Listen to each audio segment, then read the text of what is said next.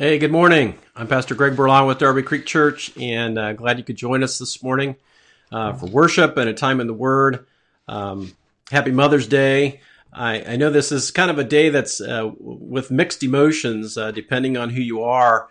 And I just want to acknowledge, I know there are some people that want to be moms that are unable to have children. It's a difficult day sometimes. And I know for myself, I'm missing my mom who passed away several years ago. And so, but we also want to just acknowledge the important work that moms do in raising children and hopefully raising them up to know God and know Christ as Savior. So happy Mother's Day to you. Heavenly Father, just thank you for your word. Thank you that it's true and that it transforms our lives through your Holy Spirit and your word together. Lord, we just pray that this morning, pray that you'd help our hearts if they're distracted, maybe even if they're distraught, discouraged. Lord, we give that to you. We want to be honest with you and ask that you would help us to come to you, run to you, not run away from you here this morning as we sing these songs and as we get into your word, Lord. We open our hearts before you and ask to speak to us through worship in the word. Lord, in Jesus' name we pray. Amen. We're continuing on our series here in Esther, and we left off in the book of Esther where Haman had kind of, in a sense, kind of bribed the king to be able to make a law that was going to exterminate all the Jews. His hatred for Mordecai and the Jews was becoming evident, that is of Haman. And so that's where we kind of left off. And so today we're just going to continue in that vein and hit on chapter 4. And as I think about this chapter, a couple of things stick out to me that we're going to focus in on this morning. One is just the impact of one person who avails himself to be used by God. And as I think about how different people in my life have had an impact, just individuals, I think of people like Mike Moret or Terry Lewis or Tim Herring, and there's just others that have played a key parts in my spiritual journey in following Jesus Christ and in real pivotal moments. And Esther is one of those people that God is using to really stand in the gap and to save a people and his people.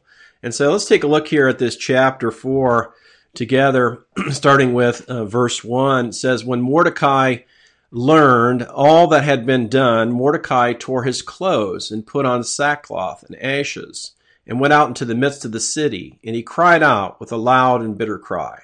Now, what is that? That is basically he's distraught. He's just found out that a law has been made that's irreversible. That is all himself and everyone who's a Jew is going to be exterminated. And so the clock is ticking, and he's just distraught. And that would be a typical expression in that culture at that time: tearing your clothes, crying out loud. And there are people groups, now where that's a typical way of expressing grief and mourning in a sense. So he goes on in verse 2.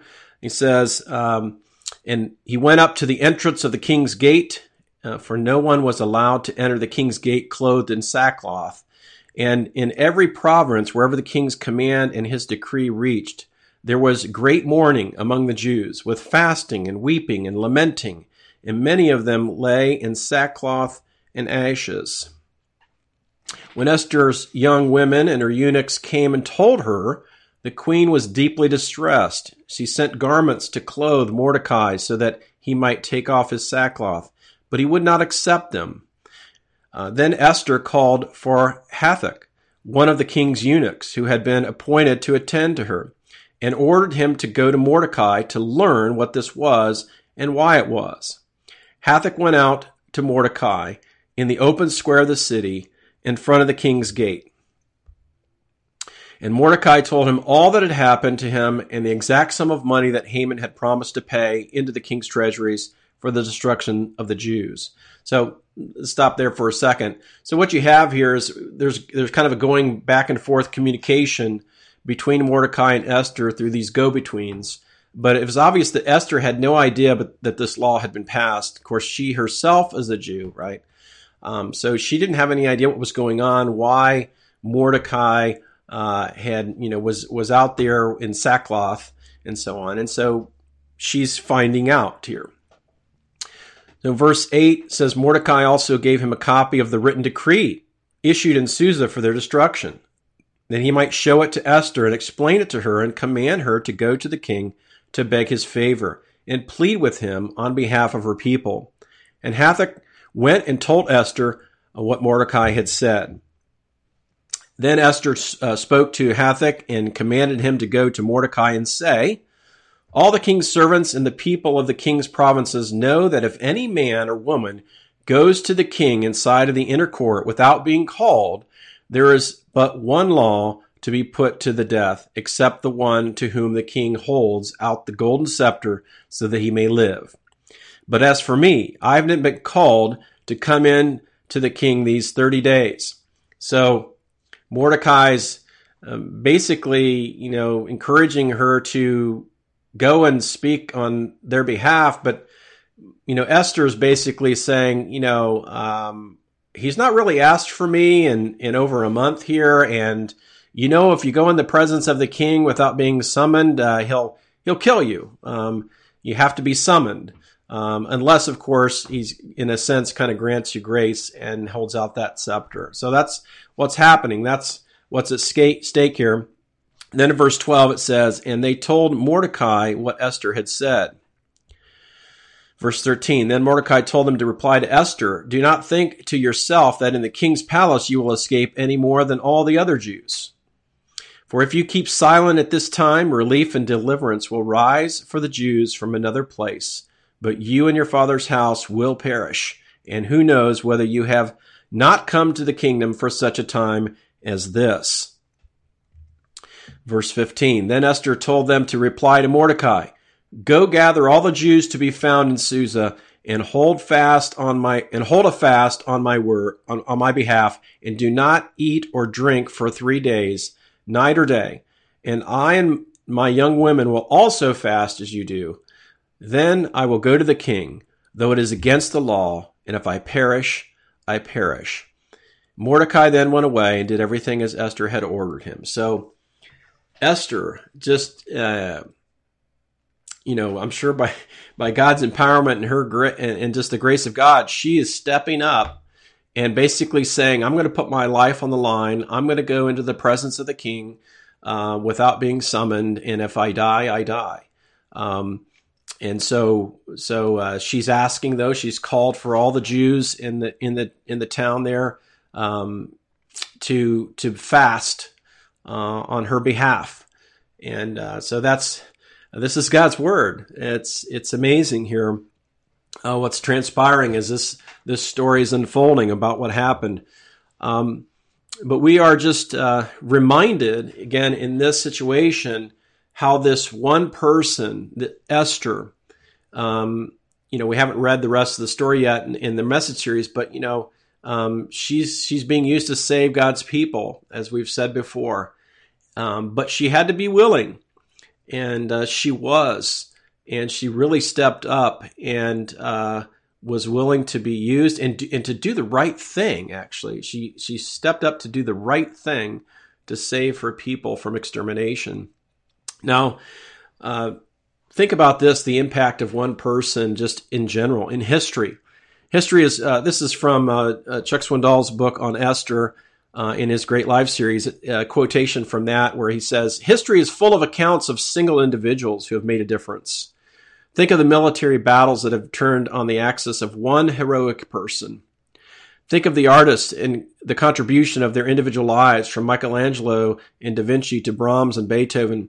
Think of the scientists, the inventors, the explorers, the technological experts who have literally changed the course of history. Think of the courageous preachers down through time who have stood alone in the gap and made a difference.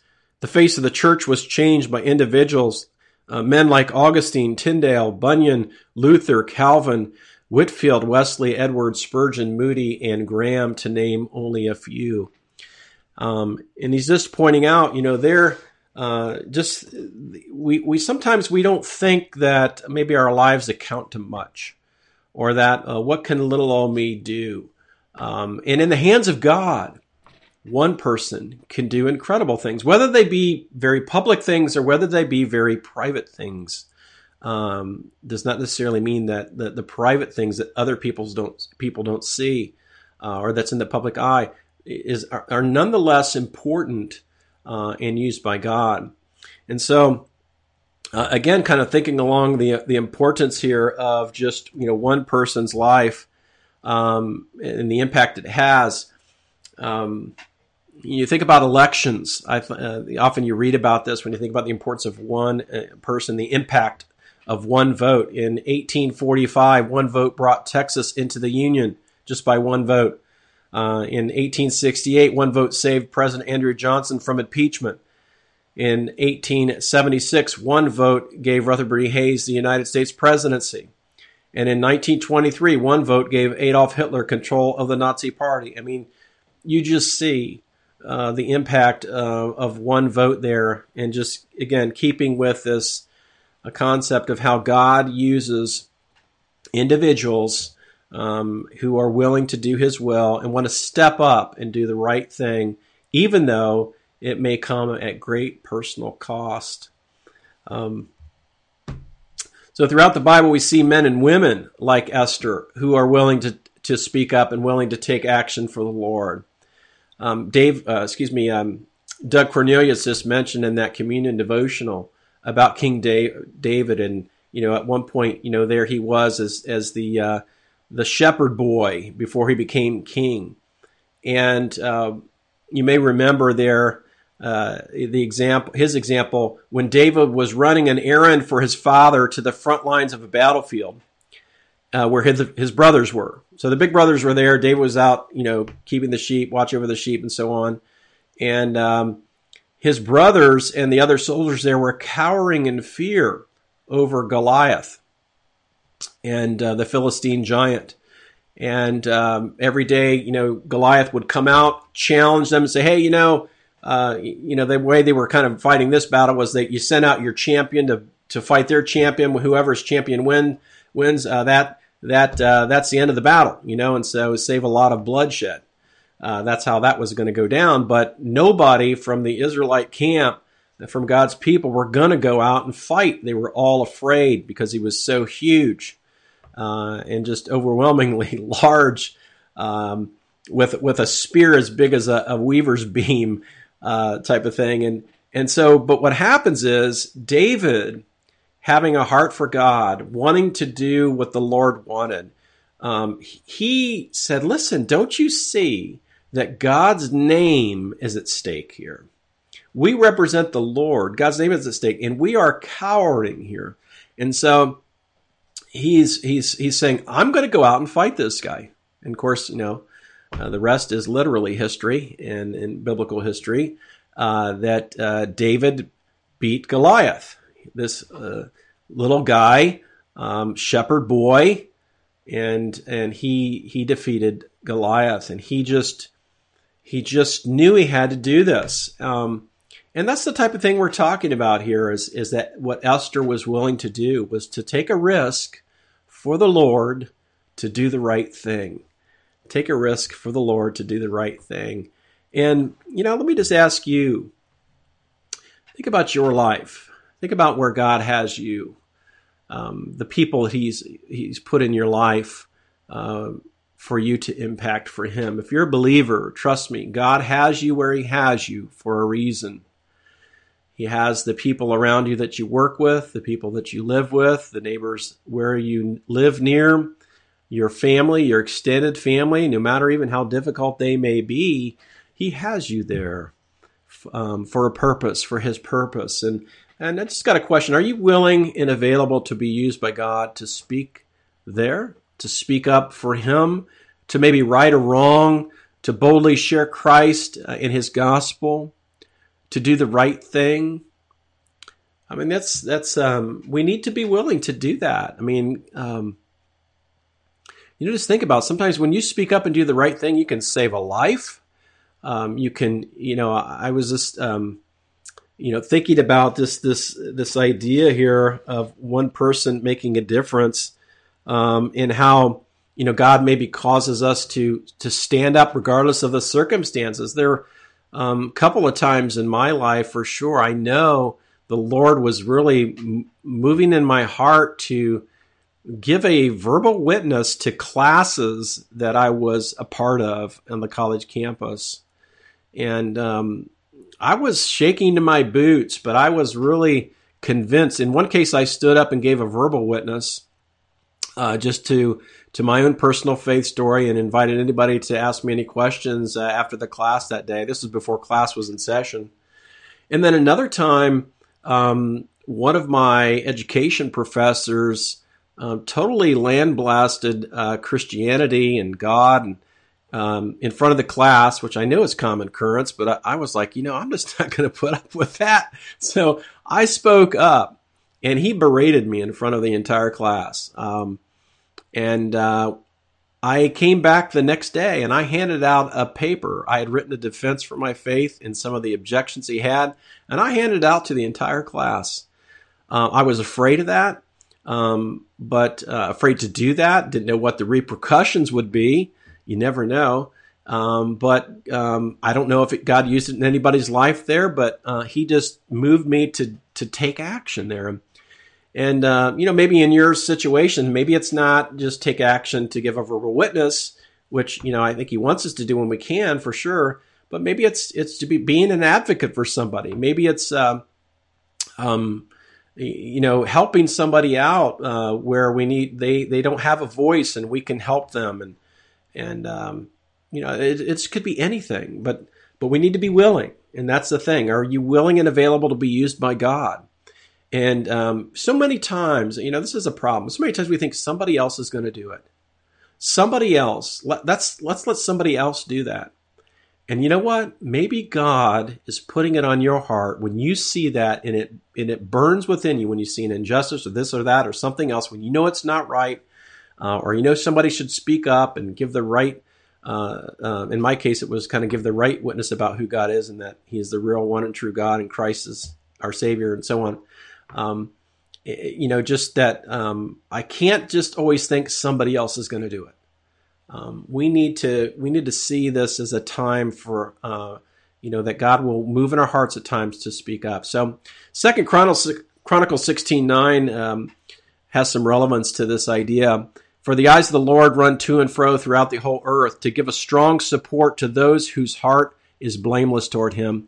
This shows the heart of God. He's really looking for our hearts to be His, to be used by Him. And I love how it says to give strong support. And His eyes are scanning in a sense. He's looking for men and women who are willing to go to bat to whatever He wants them to do and whatever He shows them to do, and to lay on our hearts. I really think that God, we're not all the same in terms of the passions that we have for certain issues or things, and I think that's a good thing, because God's Holy Spirit, when we become believers, He utilizes those passions we have and directs them in a Spirit-directed way to get His work done. I just think that's so cool. There are some people that are passionate about different things that I'm not passionate about. And I don't have to worry that I'm not necessarily, because maybe God's put a passion in them for those things to drive them in an avenue of ministry. And just think about that our passion that God puts in us, I'm talking about a God-given passion, excuse me, that He has for us. It directs us in a particular area of ministry. So, another verse here, Ezekiel 22:30. It says, I sought for a man among them who should build up the wall and stand in the breach before me for the land, that I should not destroy it. But I found none. Excuse me, isn't that a sad statement? God's looking for somebody to do something for him, and he couldn't find anybody. Oh man, maybe that just, hopefully that just pricks us in the heart just to say, God, am I that way? Am I just always thinking somebody else is going to do it? And I just, if that's where we are, when we just need, I think, repent of that and say, Lord, you direct my heart, you direct my passions, you direct me in how you want me to serve people, speak up, say things. So that's challenging, I know. It's challenging for all of us, but hopefully we will step up and stand in the gap when the Lord directs us. The other thing that we see here in terms of the impact of one is how prayer and fasting and the impact of one are working together. You see, it's not just men and women by the pure grit and their own strength that they're going out to do these things for God. We need to do it in His power and in His strength and so on. And I'm sure you noticed there in that passage that we're in today that the mention of fasting a couple of times. And, what's that about? Well, of course, fasting is mentioned a number of times in the Old Testament and New Testament. And typically, fasting and prayer would go together. I mean, you're fasting to seek God. You're not fasting just to lose weight or something in the Bible. It's when fasting is mentioned, it's basically for a spiritual purpose. So here, Esther asked Mordecai and the other Jews in the city to fast for her as she prepared to go into the king's presence without being summoned, so she could speak up and try to save her people from this terrible injustice and law that would exterminate them. So she's basically praying that God would protect her and that He would save His people. And so they were seeking God through this fasting. And again, I think it can just be assumed that with the fasting was seeking God in prayer. So, I feel like there has been a fast from fasting. I feel like this is one of the spiritual disciplines. Oftentimes we think of spiritual disciplines as prayer, solitude, Bible intake, personal worship, whatever, things that we engage in to draw us close to God, or the means that God has put out there for us to draw close to Him and to grow in Him. And fasting is one of those. Jesus in the New Testament even says, and when you fast, and then he goes on. And so, when somebody says, and when you fast, it just, there's an assumption there that we are fasting. And, I have to confess, this has not really been a regular regimen in my life for a while, to my own shame. And so this whole topic has kind of resurfaced in my life as a result of this passage in our study here today. But what is fasting? Because I feel like it's kind of a lost thing. We need to kind of rediscover it and see how God wants to use it. But fasting is the voluntary abstinence from food for spiritual purposes. We do not fast to impress God or earn His acceptance. I think it's important to realize that. We are only made acceptable to God through the work of Jesus Christ. So we don't do it to kind of be acceptable to Him and so on. But it is a voluntary abstinence from food for spiritual purposes. Now, I wanted to draw your attention to a resource because I'm going to be listing off some reasons why we would fast. And Donald Whitney, I've read his books on spiritual disciplines in the Christian life, and he has a couple other ones that are related. It's just a great resource, and he's a godly man. He's professor of biblical spirituality in the Southern Baptist Theological Seminary. And so I just wanted to kind of give him credit here as we go over some of these things. And I have scripture references too for you to take a look at by each one of these. So what are the purposes of fasting? One of them is to strengthen us in our prayer life. As you think, if you look in Ezra chapter 8, verse 23, there he says, this is a quote, Ezra saying, "So we fasted and petitioned our God about this." And then it says, "And He answered our prayer." And Donald Whitney goes on to say here, says, "The most important aspect of this discipline of fasting is its influence on prayer. The Bible does not teach that fasting is a kind of spiritual hunger strike that compels us to God to do our bidding. But he says fasting does not change God's hearing so much as it changes our praying. You'll notice that in one way or another, all other biblical purposes of fasting relate to prayer.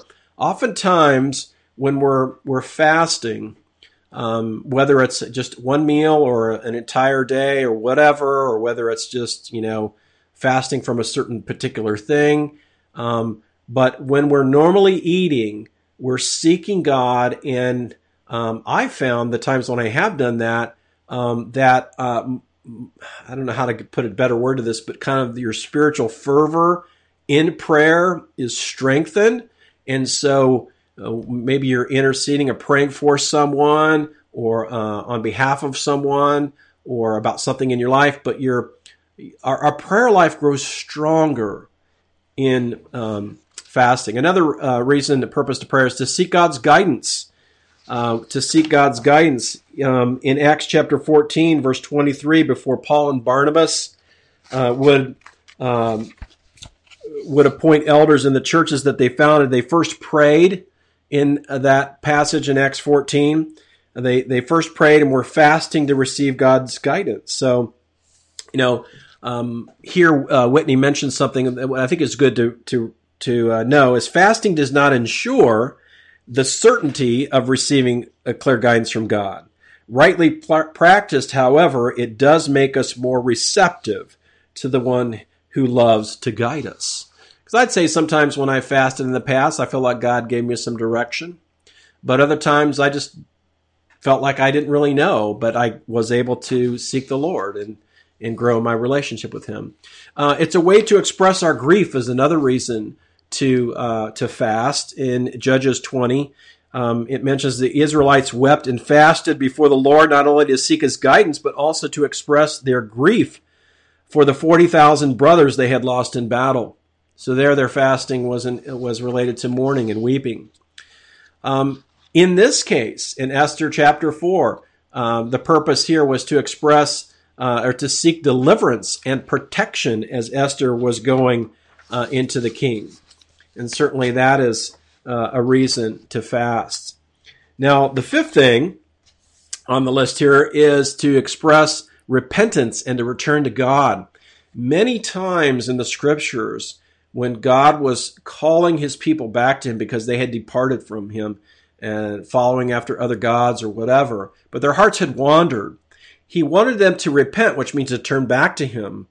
Okay, and in doing so, oftentimes the leaders of God's people would say, we're going to fast and pray and turn back to God.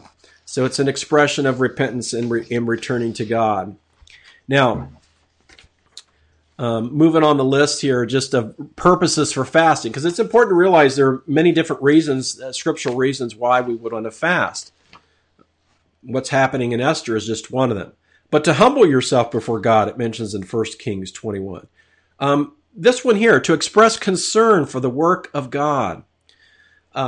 I think that's important. When Nehemiah got the news about that the walls were broken down in Jerusalem as people were returning, and it was an unprotected city, and his heart just was broken, and he was then in mourning and fasting.